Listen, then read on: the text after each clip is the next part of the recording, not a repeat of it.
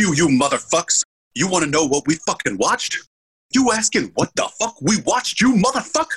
We fucking watched Casino. We are the film fellas. We watch movies you love, hate, or have never heard of, and then we talk about them. I'm Greg, and I can leap higher than a speeding locomotive. I'm Nick, and physical therapy's tiring. I'm Caleb, and I cannot yodel. I'm Robbie, and I'm cashing in my chips for Casino. Let's get into it.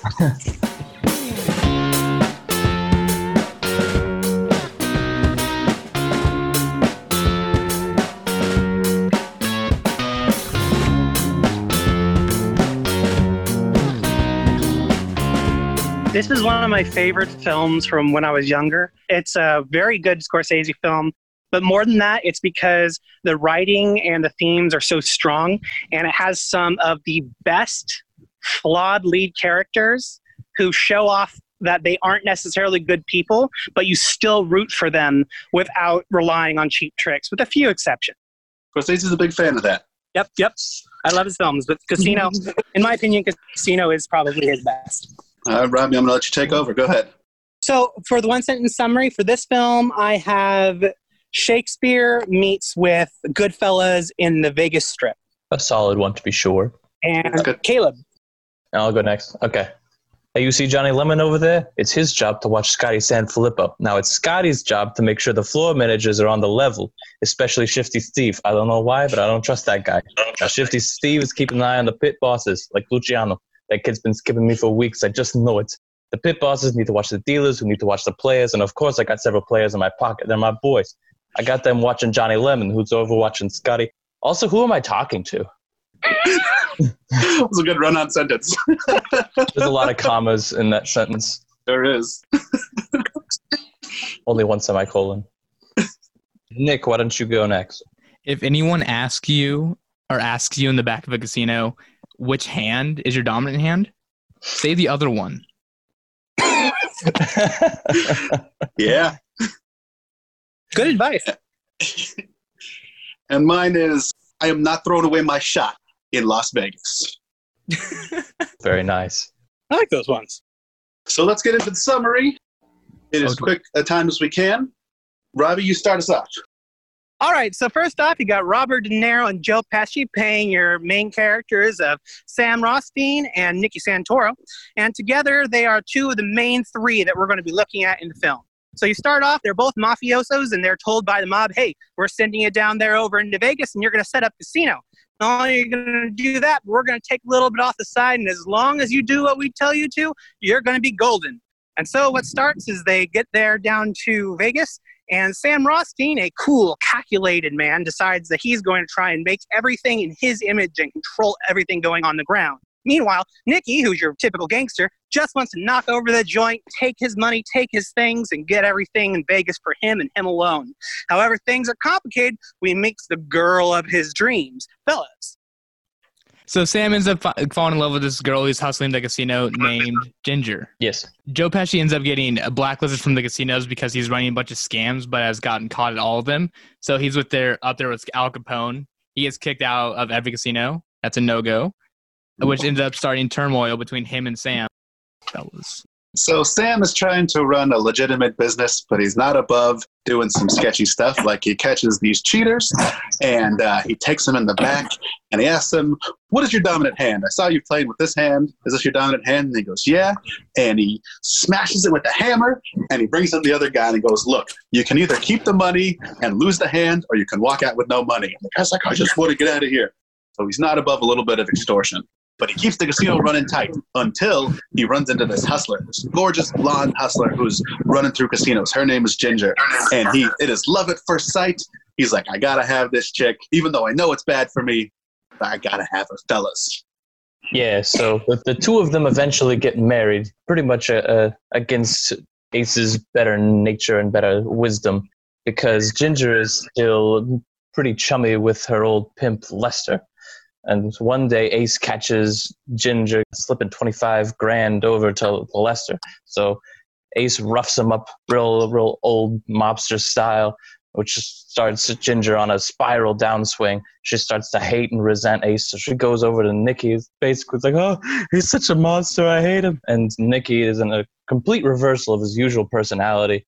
Is very comforting, it's going to be all right, I'll talk to him, and then he barely does. Meanwhile, Ace is trying to get a permit to run a casino because he's being leveraged by the government for firing one of a slot machine manager, I suppose. Yeah, so he fires a slot machine manager who works for the government. Now the local government is like, well, does he have a license? No. Well, let's pressure him. And so it's very widely known that Ace and Nikki are very good friends. And fellas. So, Nikki and Ace have been combined together as far as media is concerned, and one can't say anything without the other being implicated. And this is not good for the guys back home who are like, why on earth are these two causing waves? All they need to do is shut their mouths and collect the money. I don't see what's going wrong. So they decide that they're going to try and poke in a little bit and tell them, hey, knock it off, be better. However, that's not what happens. In fact, each of them decide Ginger, Nick, and Ace to try and overturn the others in a game of 4D chess that ends up actually tanking them all. In fact, Ginger herself goes into a spiral of alcohol, depression, and drugs and starts trying to actually figure out how to kill Ace in the background of what's going on as things start to slowly implode. Fellas. At this point, Nikki is being investigated by the FBI. So he counters the FBI by becoming the FBI and starts planning more bugs in everyone else's area in order to spy on the FBI. With the turmoil going on with the Ginger and Sam, Ginger ends up leaning on Nick, or Joe Pesci's character, and ends up sleeping with him. Ooh, it gets spicy. And then she starts sleeping with the entire gang of Joe Pesci's area. And then Sam finds out, and he's like, the heck? But he has to let her keep doing it in order to keep them all quiet and not turning on them. Fellas. The mob bosses back home are like, what's going on? Is the little guy fucking the Robert De Niro's wife? And they're like, I don't know, I ain't heard nothing, because nobody wants to get whacked. And Nikki really wants to get rid of Ace, but since he's making so much money for the bosses, they can't, they're like, we're not going to let you kill anybody. We need him. He's making all the money. We need to keep him. So he does an illegal hit where he set the bomb in his car. But luckily, the wiring was bad, and there was a special defect where there was a metal plate in the seat of that particular model of car. And so when the car blows up, when he turns on the ignition, it doesn't get him, and it misfires a little bit, and he jumps out, and the car explodes. And fellas. Yeah, so by this time, the FBI has all the information they need from spying on Nikki, Ace, and Ginger. And so people are getting whacked left and right. People are getting nabbed by the FBI. The bosses back home are whacking everyone else. Nikki and his brother Dominic get buried alive. Ginger just pretty much dies from overconsumption and a hot dose, I believe they called it. And then Ace ends up back where he started, betting on horses, betting on sports. And that's about all you can say about that. All right, Robbie, it's your show. What do you want to talk about? All right, so I would love to talk about the themes and the characterizations. But first, I want to just find out what was your guys' favorite parts, and then I'll tell you what my two favorite parts are. Caleb. I would like to royally disrespect you and say that my favorite part is, look how many blueberries you have in your muffin. Look how many blueberries I have in my muffin. This is despicable. Oh, you have a note about that. I was hoping that Robbie would want to talk about the Shakespearean tragedy, and I would be like, my favorite part was the blueberry muffin. But no, it's a good part. It's a great part. Yeah, so my favorite part was the blueberry muffin bit.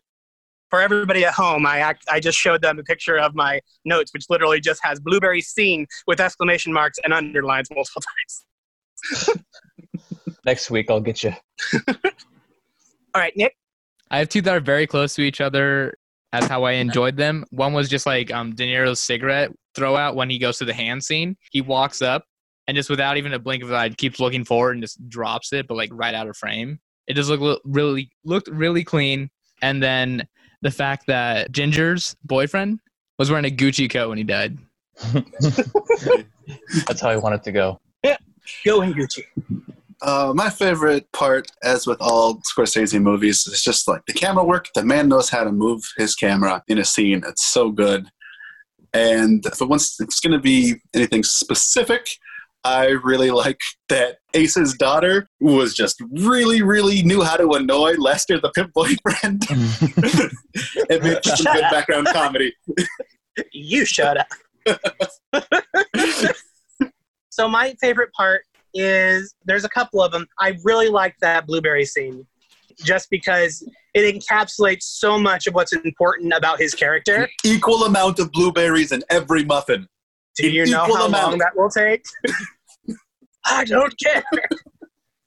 And the delivery of the cook is just perfect. He's just like, do you know how long that will take? It's great. One of my favorite was we already kind of went over it, but it was the voiceover when it was talking about who watches who. And it's just great. You know, it's the dealers watching the players and the floor bosses watching the pit bosses. All that is great. And the cinematography for that is wonderful because just the camera going quick pan like this guy, no, this guy, and up to the camera where everybody's watching. And it's really solid. I love the introductory scenes of each of the characters, but the other favorite part is Ginger's opening. That was it was iconic. The music cue was great. Sharon Stone rocked that movie. It was great. So, Robbie, you like the introductory scenes? I did. So the first hour of this movie is just your jam. It is, actually, because the first hour is basically just introducing people. Also, can I just say that a character that I think is very under-noticed and appreciated that I love is Mr. Green. He's great. I just love him. He's the perfect patsy that just goes wrong. Kevin Pollak, yeah. Kevin Pollak, yeah. It's great. He's a pretty good actor, pretty funny comedian. Okay. I'm going to jump in with another character before you go. The first, I called him Gambly Boy, but the first mob boss who talks to Ace and then immediately talks to Nikki, like, keep an eye on him. I couldn't understand half of what that man said because of his, like, Italian boys. Remo? Yeah. Some of these actors just go so hard into being my boss and you can understand me. It's like, they get paid for that. And it's insane. But they're scary, Subtitles. too. Another scene I really enjoyed is the mob boss or the mob character who works out of his mom's store. And he basically gives away the whole mob because the store's bugged, and he's just like, oh, I can't believe these motherfuckers. And she's like, hey, no cursing in the store. Sorry, Ma. It's like, sorry, Ma, I'm all upset. Well, I understand, but do better. Going off about all of this classified stuff without a care in the world, and just talking, and his mom's like, hey! It's not really good. And that character is basically a one-for-one with the actual guy who was upset that he wasn't getting paid correctly. So yeah, he kept, this was absolutely real, he kept complete transactions, complete with names and addresses so he could try to blackmail them later, which ended up being the key piece, all because this dude was like, I'm not getting my extra $1,000 a month. What's going on? The entire thing crumbles for it. And the mom was played by Scorsese's actual mother. Oh, really? Yeah, really? Now I want to know if that was her sauce, too. It generally is. Specifically in Goodfellas, they're like, I need my mom to make the sauce because she's the only one that can make the right kind of sauce. They cut it thinly with a razor blade. Yep. And I assume this one she made the sauce because she's good at making the sauce. It's the kind of sauce that puts all four fingers together at a single point like Italians do. When they describe the sauce. That's where the chef's kiss originated. Getting it off your four fingers. I love how some of the scenes were really comical with the way they portrayed the actions going on. Like specifically when he's doing cocaine and it's through a straw and there's like a vacuum just like sucking it up. Yeah, that shot where like yeah. Mm-hmm.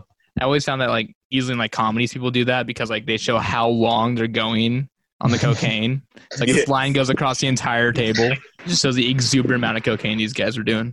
Now, who's your guys' least favorite character in the show? Ginger. Least favorite. That's right. I said it. Least favorite as a character or least favorite in the story? Let's go story. And because when we get into themes, we'll talk about character writing. As I say, as a character, it's probably Lester because that guy's a piece of shit. Oh, yeah. But for the story, probably the guy who was connected to the local government, who was watching the machines and who was just so dumb. Like, oh, I didn't think that the 3 hits in 20 minutes. I didn't think it was anything weird. It's a casino. Somebody's got to win. Like, do you know what the odds of that are? It's in the billions. No, it's like, I think my least favorite character as far as like story presence and stuff goes, Nikki. And like, I'll have some support for that later because I know that everyone loves, Joe Pesci in any of his movies, but this character I just don't think was written as well as it could be. And also, he's one of the characters that wasn't actually based on a person. He was an amalgamation of the different mobsters at the time. Like, they had several people out there that were dealing with the actual guy who was in the area, and they just kind of combined them into Nicky. I mean, he's mostly based on a single one of them, but a lot of his traits are supposed to be kind of, all of them together. And so he just comes off kind of as a generic mobster rather than like a rounded character as much as the other two. Yeah, I can see that. So if you're talking like my least favorite character from a character or a story standpoint, what does that mean? Like, I don't like the way their character was written, or I don't like them, how they fit in the story, or what? I mean, I think Greg was the one who mentioned it, but I think what Greg means is like character is based on like what the type, how they are and how they operate, like their personal story. Whereas they're building the story is like how it interacts with the story as a whole, like its narrative purpose. Okay, so how they're written versus how they interact with the story. Well, then I can't say Ginger because I only didn't like Ginger. Nikki, so I guess that is out the window. Yeah. So I mean, like, so then Ginger, because her role in the story is aside, just the whole like from the second, third on, I was just, what are you doing? She needs to get some help. Goodness. Mm-hmm. And then I think everything is pretty well justified, but like she just kept going, kept pressing down the gas until she crashed, and her body was just destroyed from all these booze and drugs, and I mean it was a lot of rough choices there. That's really clear from the scene when she comes home in the morning, just out of her mind, drunk and on drugs, and the cops get called, and she's like, he won't let me into the house, and he's like, I'm just standing here, and it's like, I need to get my stuff, and it's like, all right, she's just tearing through the house, she's driving a crashed car. The downward spiral is so yeah, it is a masterful performance, to be sure. Like, that scene where Ace is like, "Ooh, where'd you go?" I went to lunch with Jennifer. Oh yeah, what'd you have? I had a salad. Well, what did Jennifer have? She had the same. I was like, well, maybe she did go with Jennifer before she went to Nikki. It's just like that kind of convincing where they've convinced themselves. Pathological line. Yeah. And then, but Ace always calls her on it, and then she's really bad at covering up from then on. But that first attempt is solid. What I really liked about it, because in my opinion, Sharon Stone stole the show. Hey, I can say it. Sharon Stone stole the show every time she walked out onto set. I mean, she just commanded with that performance. She definitely deserved the awards that she got, but I could honestly believe watching that. I'm like, whoa, this lady's crazy. Like, she is on a bender. She's going nuts. It was so realistic at times. And like I said, when we hit the themes, I'm ready to gush over those things. But that was something that really caught my eye. Was the level of acting from almost all of the actors in this film was exquisite. Yeah, she really committed to that role. There's a scene where she's in bed and she's like, oh, her legs are so beat up just for falling down. Oh, it's crazy. Nick.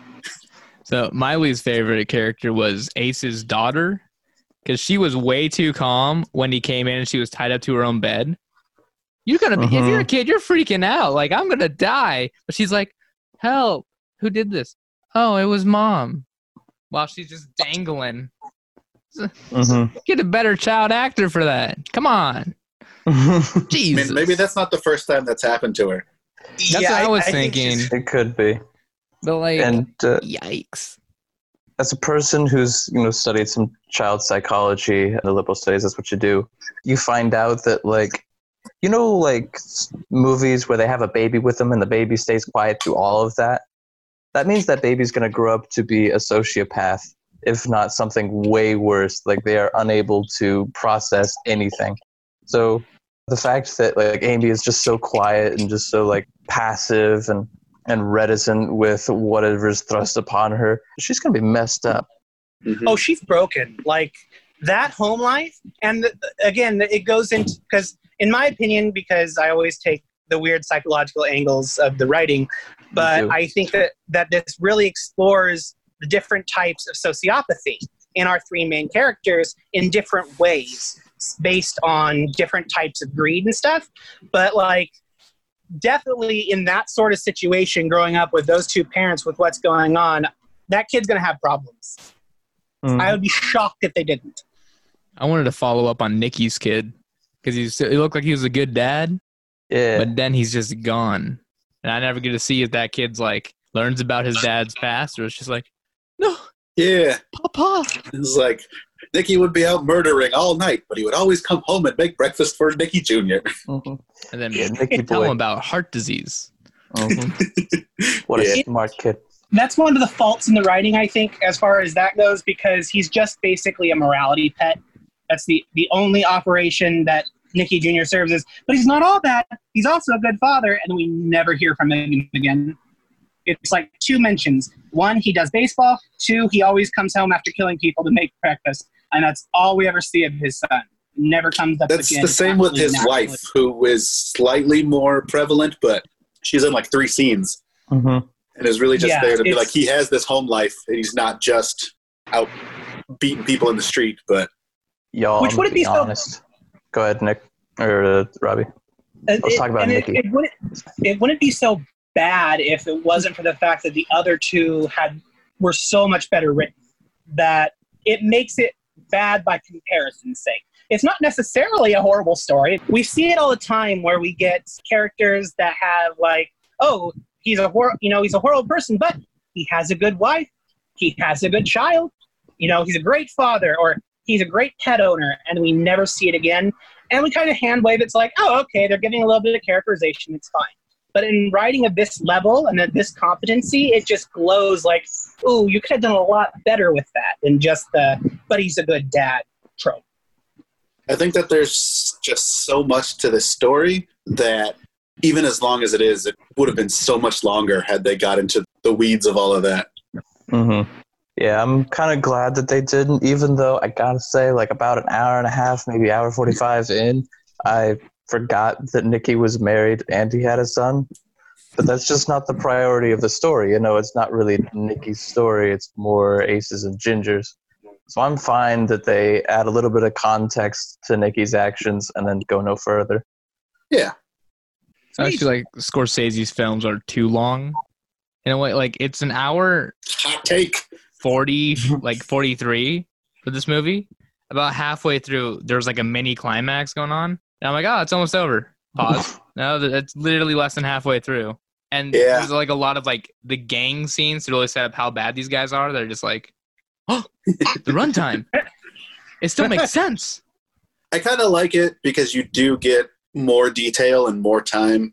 Like, a lot of biopics are an hour and a half, and they kind of just rush through the important parts of people's lives.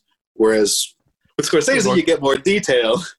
And more context and stuff. I mean, like, if you made this into a mini-series and then fleshed out every little bit, we'd be talking about the greatest piece of mobster media that there is. Yeah, something that actually kind of frustrates me, because otherwise I really like it as far as like filling its runtime without fluff. I do think they could have streamlined from about an hour and a half to 2.5 hours. That hour could have been shrunk to a good 20 minutes, and we wouldn't really have lost anything. We would have lost a little bit of like the build-up for Ginger when she goes completely insane, basically. But a lot of it is just retreading what we already knew. So although, I mean, it's not bad, it's just I would definitely have rather them streamline that part and then expand on Nicky. That's why I kind of dislike it, because I think they could have done a lot more with that, because even though he does kind of serve, like you said, it's mostly kind of serving toward Ace and Ginger, but Nick is such a an obstacle basically that keeps popping up. It would have been nice to flesh him out more, and that I think would have been a great time to really dive into his thought processes behind it, because he's also one of the characters whose brains we dip into.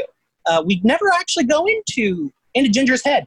We never hear her inner voice. We only hear the inner voice of the two main characters of Nick and Ace, and then I think for half a minute we hear from one of the buddies of Nicky when he's like, "Oh yeah, no, he's not." Yeah, he's not Marino. No, It's not that one. But yeah. Main thing is, oh, Aaron Burr was not the right-hand man. I think with Scorsese films, it's just one sitting. For me, it's just a little hard. Like, he's an amazing director, and he deserves all the awards and acclaim. Movies are long, man. There's no intermission, and it's hard for me to cut a movie and just be like, "This is my intermission. I'm gonna go get up," because he keeps the story going. So you can't just stop, or you feel like you're gonna lose the atmosphere from the last scene to the next one. Mm-hmm. The Irishman took me 4 sittings. I agree. The Irishman, I felt that could have been cut down. That movie was so long. And it wasn't even crazy long, but I was like, it could have moved. I have not seen the pace Irishman. felt wrong. Have you guys seen somebody went in and deep-faked the younger versions of Pesci and De Niro, and it looks way better than what they did in the movie? Who? Yeah. The actors really showed their age in that film, especially the scene when Robert De Niro beats up the store clerk. Mm-hmm. The boy has his arm like this the entire time, just kicking him. They're old, man. There's a part in the beginning of the movie where Pesci's like, "Hey, kid, come over here." And fucking old man Robert De Niro hobbles over there.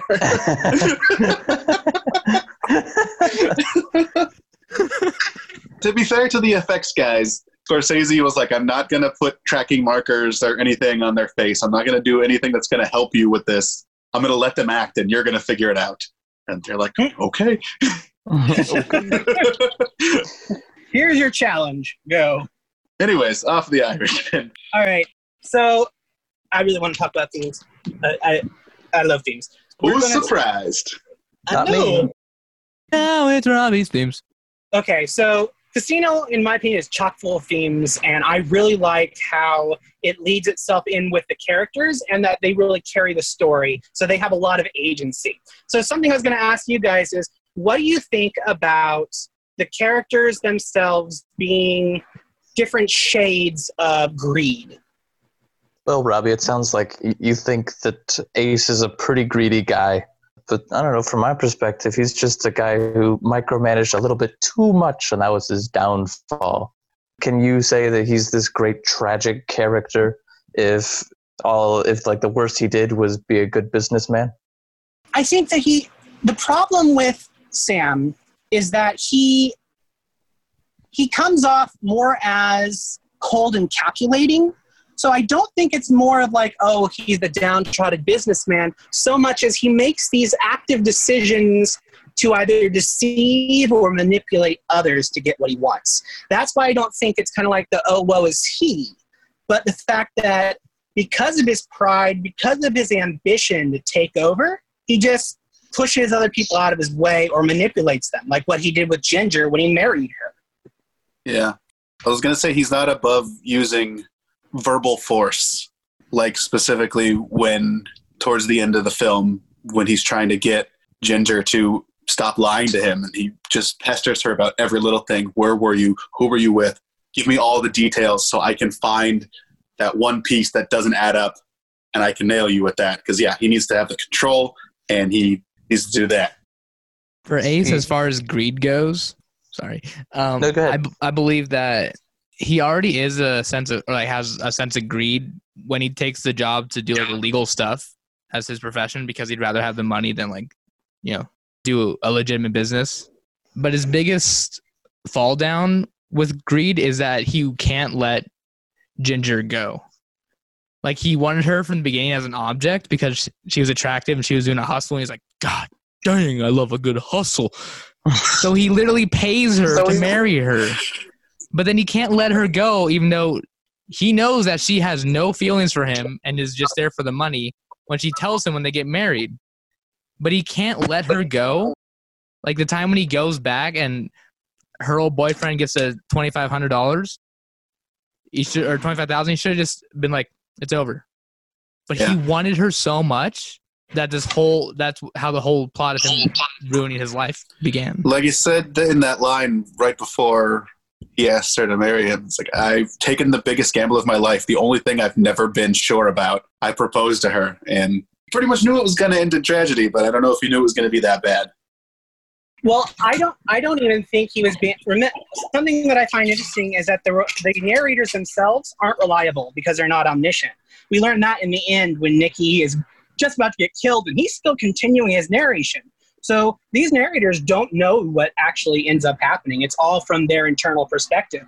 But I think he was lying even to himself because it's already been established that he doesn't take those risks. And he really didn't. It's not like he asked her to marry him and then she said yes and they went off on this gamble. It was hedged in his favor. He made her have a baby first so that he could have a living, breathing prenup agreement with them. And these things were so premeditated. It's not one of those like, oh, I'm going to make a gamble on my life. No, this was a choice. So I don't think it's as sinister as it might be the way I'm making it sound, as much as it's just he's tricking himself. But again, all these people are flawed. None of these make necessarily good people. However, I find it interesting that a lot of that, you guys are kind of saying that Sharon Stone was kind of like, she was trapped in this and she was stuck in this position. In reality, I don't think she was. I think that she actually represents a second type of greed. I think that she represents material greed, like the jewelry she wanted, the gold that she wanted. And she was so obsessed with it that she was willing to give up almost anything else. Because she did say she didn't want to do this. And then he said, yeah, but you'll get lots of money and power and security. And then she said, okay, well, I'll do it. She's making that active decision. And she's not a weak character. Agreed. She also knew what it was. But like you said, he manipulated her saying, I will give you all of this stuff. He knew that she could be bought. And so that's the first thing he did when they got married. He's like, here's $1 million worth of jewels. These are yours. Here's a bunch of fur coats. Here's a brand new house. Mm-hmm. Here is $2 million I'm going to keep in a safety deposit box and give you the only key. He trapped her in the lifestyle, because once you get used to a certain lifestyle, you don't know how to get out from that. Makes sense. I would say she's more gluttonous and greedy because she never thinks about what she's going to do beforehand. She'll just do it on impulse. Like that's why she was a junkie, an alcoholic. That's why she kept going back to her ex-boyfriend, was because it was an option and it probably gave it was her endorphins to just do it. Mm-hmm. It's not like she things through. Fully sought out. Like she was greedy when she was stealing from the guy she was helping hustle in the beginning, but she let her impulses ruin her whole life. I could see a good argument for that. But do you think that she's really...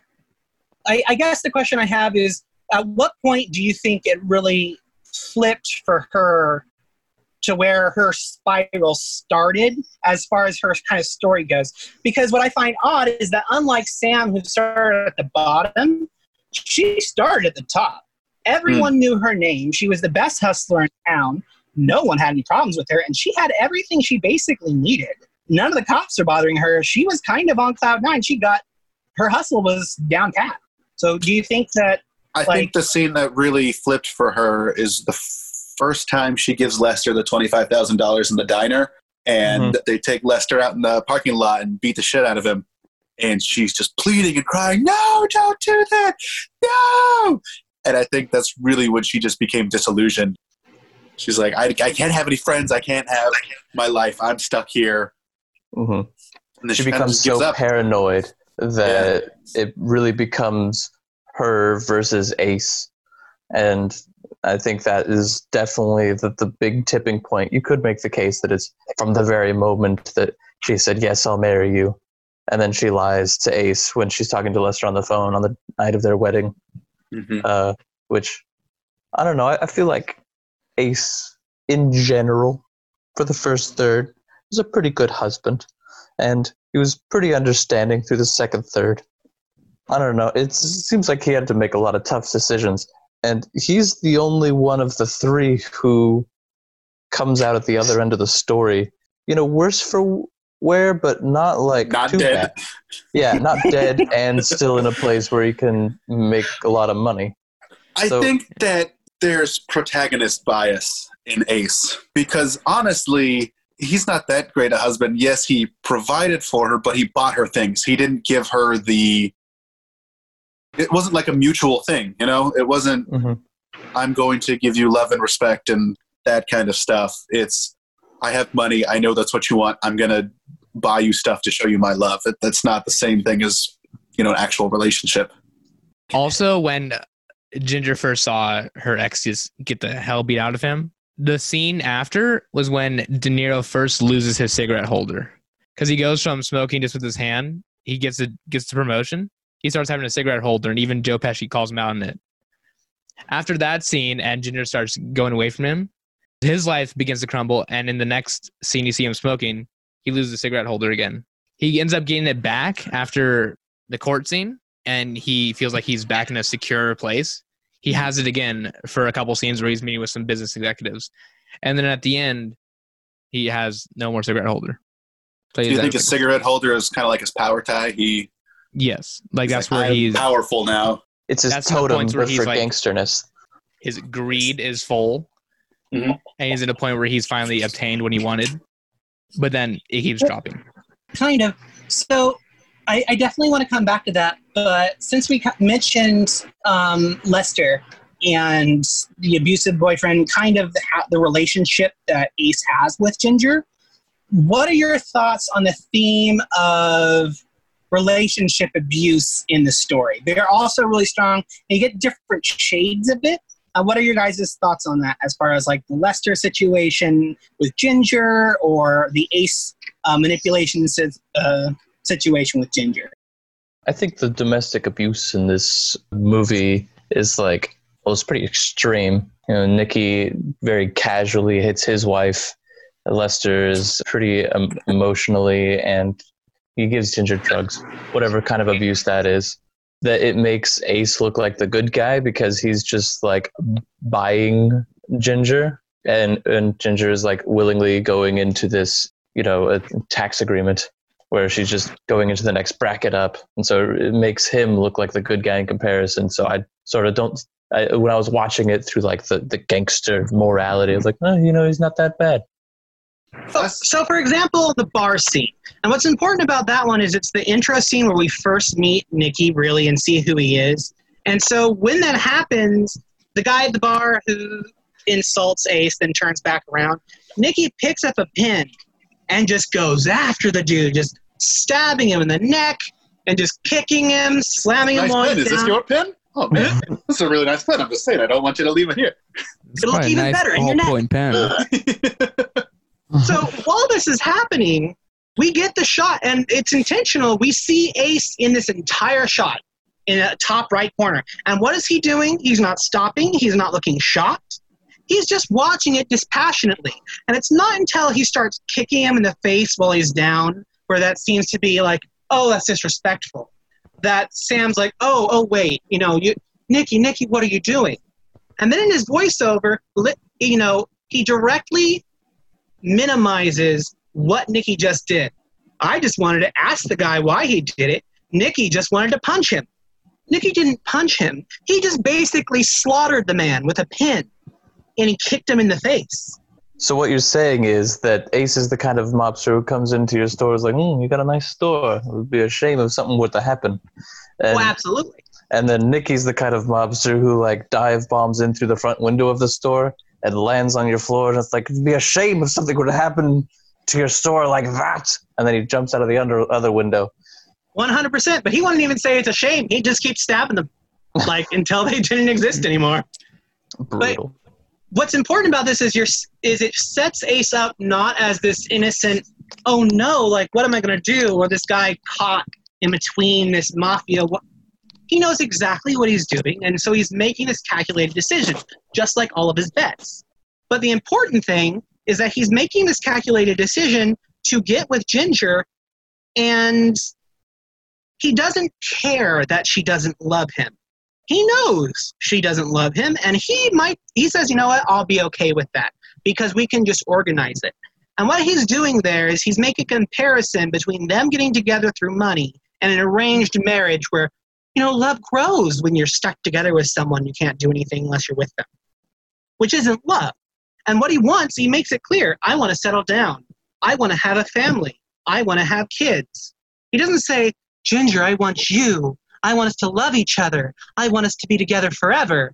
No, he just wants to have his white picket fence, his lady on his arm, and a child because that gives him power and status. So then Ginger runs off to be with Nikki. Is that because Nikki was the closest person who would listen to Ginger? Or is there something deeper there? I think it's because Ginger had already started laying down the tracks that she wanted to off Ace. Very early. When was that? When she very first is crying after the scene where Lester gets beat up. And she's very first talking with Nick. She says, I have diamonds. I have jewelry. I have $2 million in jewelry. And it's mine. He gave it to me. And Nikki's like, well, there you go. He cares about you. That's not why she's bringing it up. In fact, she stops what she's doing. She stops her crying, takes a breath, and then continues on a different path of kind of like a seduction tactic. What she's wanting is she wants him to kill him so that she doesn't have to deal with it anymore. So this is one of those examples where, in my opinion, Sharon Stone's character is also a sociopath in her own way, and also represents that sort of the greediness because it's all about what she can get out of it. So she's going to use her charms to try and take care or control of people, kind of like how Ace is using his money. And it kind of segues on that into why I think that she really represents greed, because of the amount of, because she could have used her own money to pay Lester. She could have took $25,000 out of her bank, which even Sam tells her you could have. Well, she does the first time. Yeah. There's no problem. Exactly. Remember, Nikki follows her to the bank and sees her take the money out of the account.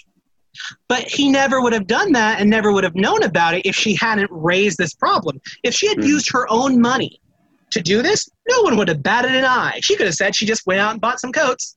And I mean, he is kind of, nosy, but he probably wouldn't have had the scent of, wait, why do you need $25,000 more than your personal funds?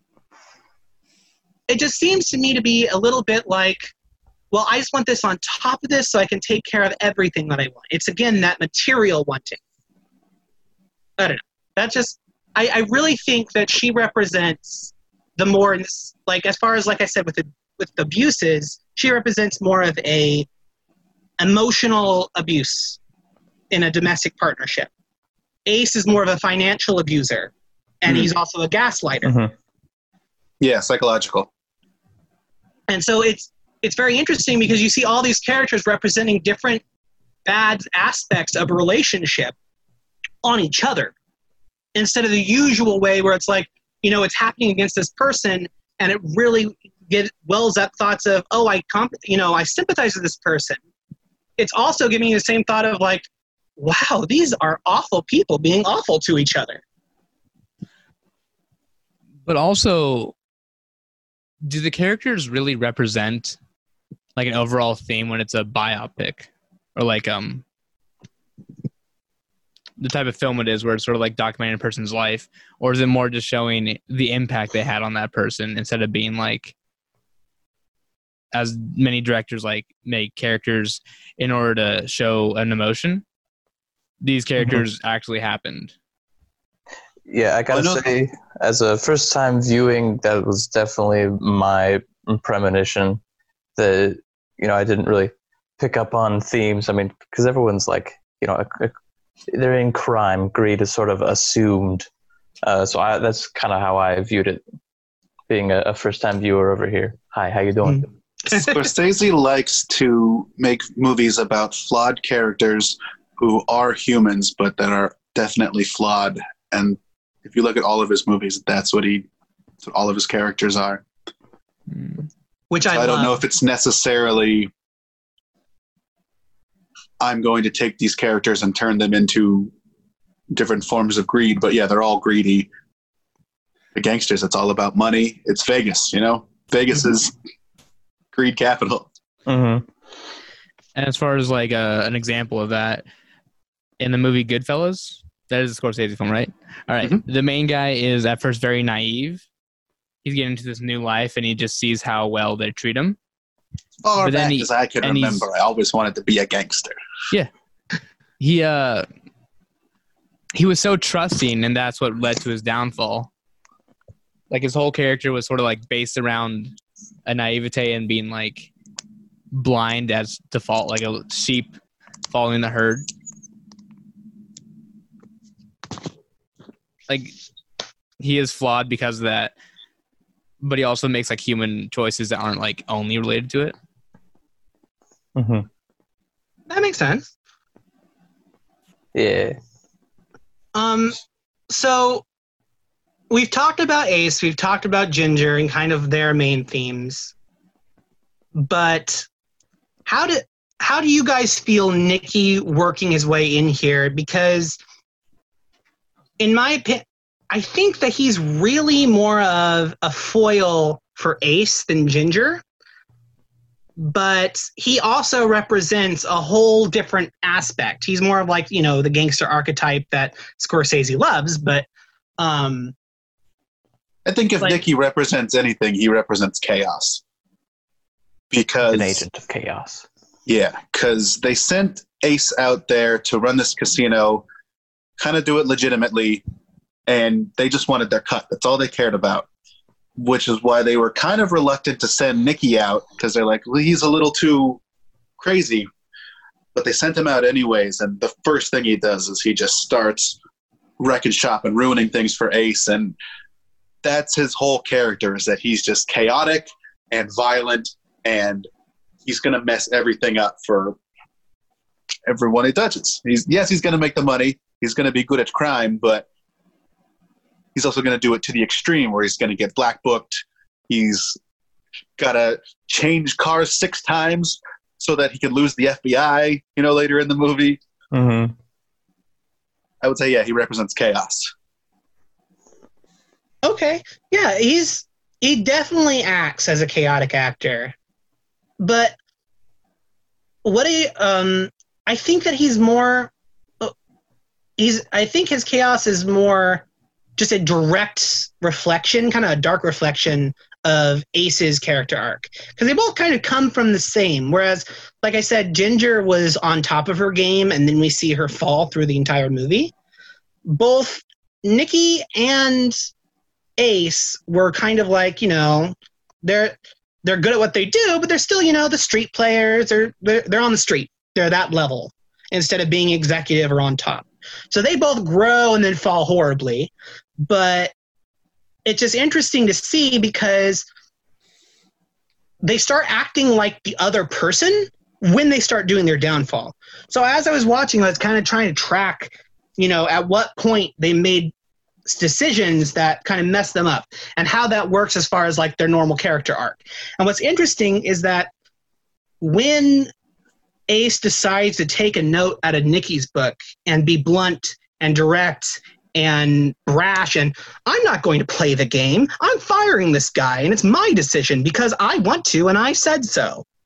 That becomes his downfall. When Nicky decides, I want that ambition. I want to be the top dog. I want everyone in Vegas to know my name and do what I want.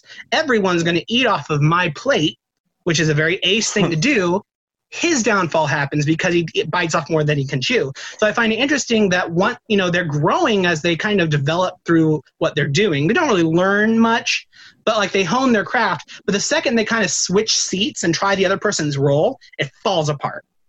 But I would pose to you that Nicky's downfall, so I'm talking about Joe Pesci, not like actual Nick. How dare you? I would pose to you that Nicky's downfall is pretty much the second he steps foot in Vegas. It seems like his ambition to be on top at the detriment of everyone and everything else is ultimately is something they want us to do from the very beginning. and I would think that feeds into Greg's theory that he is just chaos incarnate, because of all of the characters that you would think, there's this recurring motif of a hole in the desert. If there's one character who would be buried in a hole in a desert, you'd think it'd be Nikki. But he doesn't. I think he gets buried in a hole in a cornfield in Indiana. Oh, that's true. What's worse is it's back home, isn't it? It's supposed to be like back where they came from. Yeah. So can you think of anything more chaotic than a not poetic ending? Like an ending that you thought that ended how you thought it would, but not exactly. So I think that is just pure chaos. That's a good point. Yeah, he really is a chaotic actor. In that case, like, another thing I would pose then, especially with the amount of chaos that he does, is he acts kind of, like I said, like gasoline on the fire of Ace and Ginger. Yeah, I'd say so. Joe Pesci does the same thing in every role, though. Like, his whole, like, what you think of when you think of Joe Pesci as an actor is he's a guy who walks in the room and he ruins the stasis because he has all the power and status, even though he's like a little guy. So the whole point of him, like, no matter what Ace or Ginger did to be like happy or to find like a good stasis, no matter what, every time Nikki interfered, the stasis would be ruined. So it would make good conflict for the movie, but bad for Ace's like well-being in real life. Oh, sweet. No, it's... Yeah, I mean, you could just view it as like, Sam and Ginger would probably have been fine if it wasn't for Nikki. Well, I disagree. Not in that case, because she was doing Lester without Nikki. Their relationship was doomed from the start. Mm-hmm. In that she says, worse, I don't love you. It wasn't... She told him right from the start, I don't love you, this isn't going to work out. But he's like, I don't care. You're the prize I want. And like Nick said, that she was still seeing Lester. She was bound to go back because she's stuck on that terrible thing. She doesn't know how to get out of that spiral. I think it just definitely got worse that Nikki was there. Oh, yeah. Sort of like the opposite of the Midas touch. It definitely set fire to all of their plans.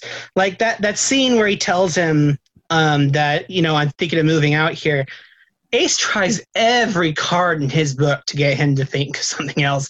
Like, oh, dude, you can totally get high here. Oh, it's really hard to be here. Yeah, you always get followed here. He tried everything to get Nikki to go home. Mm-hmm. He knew it was going to be a problem, and precisely chaos. Yeah, because the first thing Nick does when he gets there, Sam is like, I have this legitimate business. This is how it runs. And he's like, cool, I'm going to go do street crime and make my own money. So, right? Yeah. So corollary to that, if we're going with that, I would say that Ace is just the epitome of order and all the problems that order has as a philosophy, where he is so orderly and controlled that the second you throw a wrench into it, it's going to fall apart. Because it's so conditional. It's like, well, this is going to work because this is going to work because this is going to work because this is going to work because this is going to work. But if you take out 3 dominoes from the middle of that, the rest of the dominoes aren't going to fall no matter how nicely, you had them set. Whereas with Nikki's character being just pure chaos, he could have, had he not gone overboard, he could have thrived no matter what happened to him. If he gets sent to prison, if he gets sent back home, he could have just continued doing what he was doing because he just liked being a street hustler, basically, and knocking people over as a street thug. So he was happy with that. Whereas with Ace, it was definitely like, I cannot let this happen or I will fall apart. And he fails, obviously. Well, he failed right off from the bat if he's like order, because Nikki asked him for permission. He like, do I have your permission to move out here?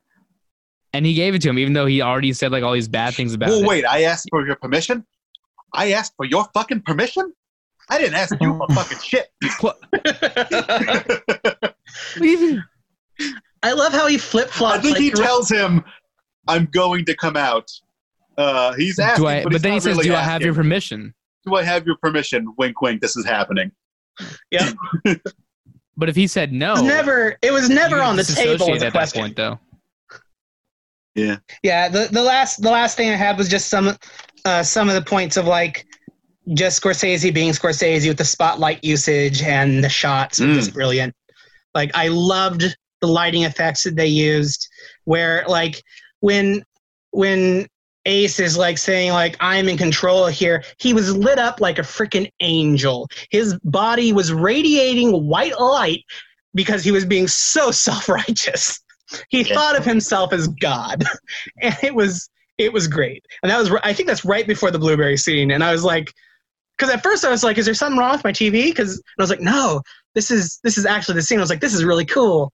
And then when when the guy's cheating and they decide to go take him out, and the cops come down, and it's like it's kind of subtle, and then it gets more extreme. But it's subtle that like no, there's spotlights over each of these cops as they slowly get information around the dude. And it's like, oh, I see what's happening. So I love the cinematography of it. It was great. And also the quote of I know you better than you know yourself was my clincher for Ace being a sociopath, like being controlling. Like you don't know you, I know you. I know you. So that was it. Can we talk about the music for a quick second? Totally. Because I mean, the music rarely stopped, and I loved that. Like it was just 3 hours of old school hits, and I watched these movies with subtitles because I don't want to miss the dialogue. And so there was a couple times where like the subtitles had the lyric under it, and so in like how well the lyrics lined up with what was going on screen. It happened several times, but two of my favorites, I wrote them down. When Ginger is dying in that scene where she's like stumbling down the hotel hallway, she's dying to House of the Rising Sun, and specifically to the lyric to wear the old ball and chain. And it's great. That just made me chuckle. Like, oh, there she goes, the old ball and chain, and then she goes. And then the second there one she goes. was. When they're playing the Glory of Love, and when Ginger and Nikki have pretty much solidified their affair and their nefarious dealings, and that lyric goes, "The third became the joker of the deck, and you ended your letter enclosed, please sign my check, you poor fool." And Nice. moments like those were definitely the bits that kept me on the edge of my seat to be like, ooh, this music, I don't think you could separate the music from the movie. I think it is that thoroughly entrenched. Like some movies have a soundtrack, but like this movie has a soundtrack. Like, I don't know, I'd say at least 2 hours of this movie are set to classic 70s rock. Mm-hmm.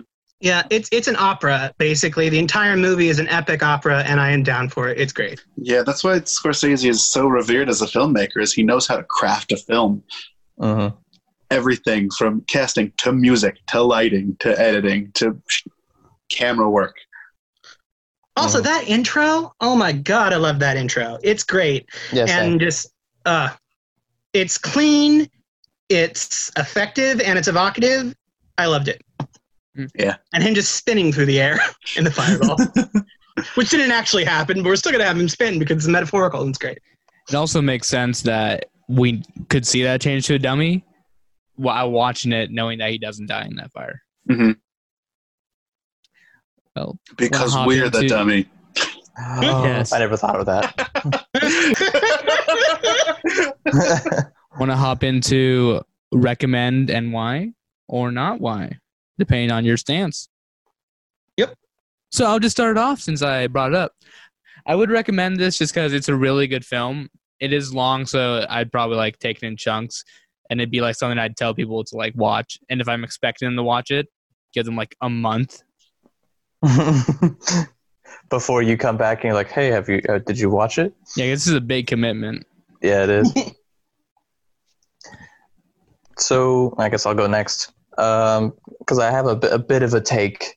This was my first time watching it, and I don't know. I don't really think that I'd end up recommending this in application, because in my mind, you've either seen this movie or you've heard about it and chosen not to see it, or you're in that third category like me, where it's on your list, but it's like low in priority.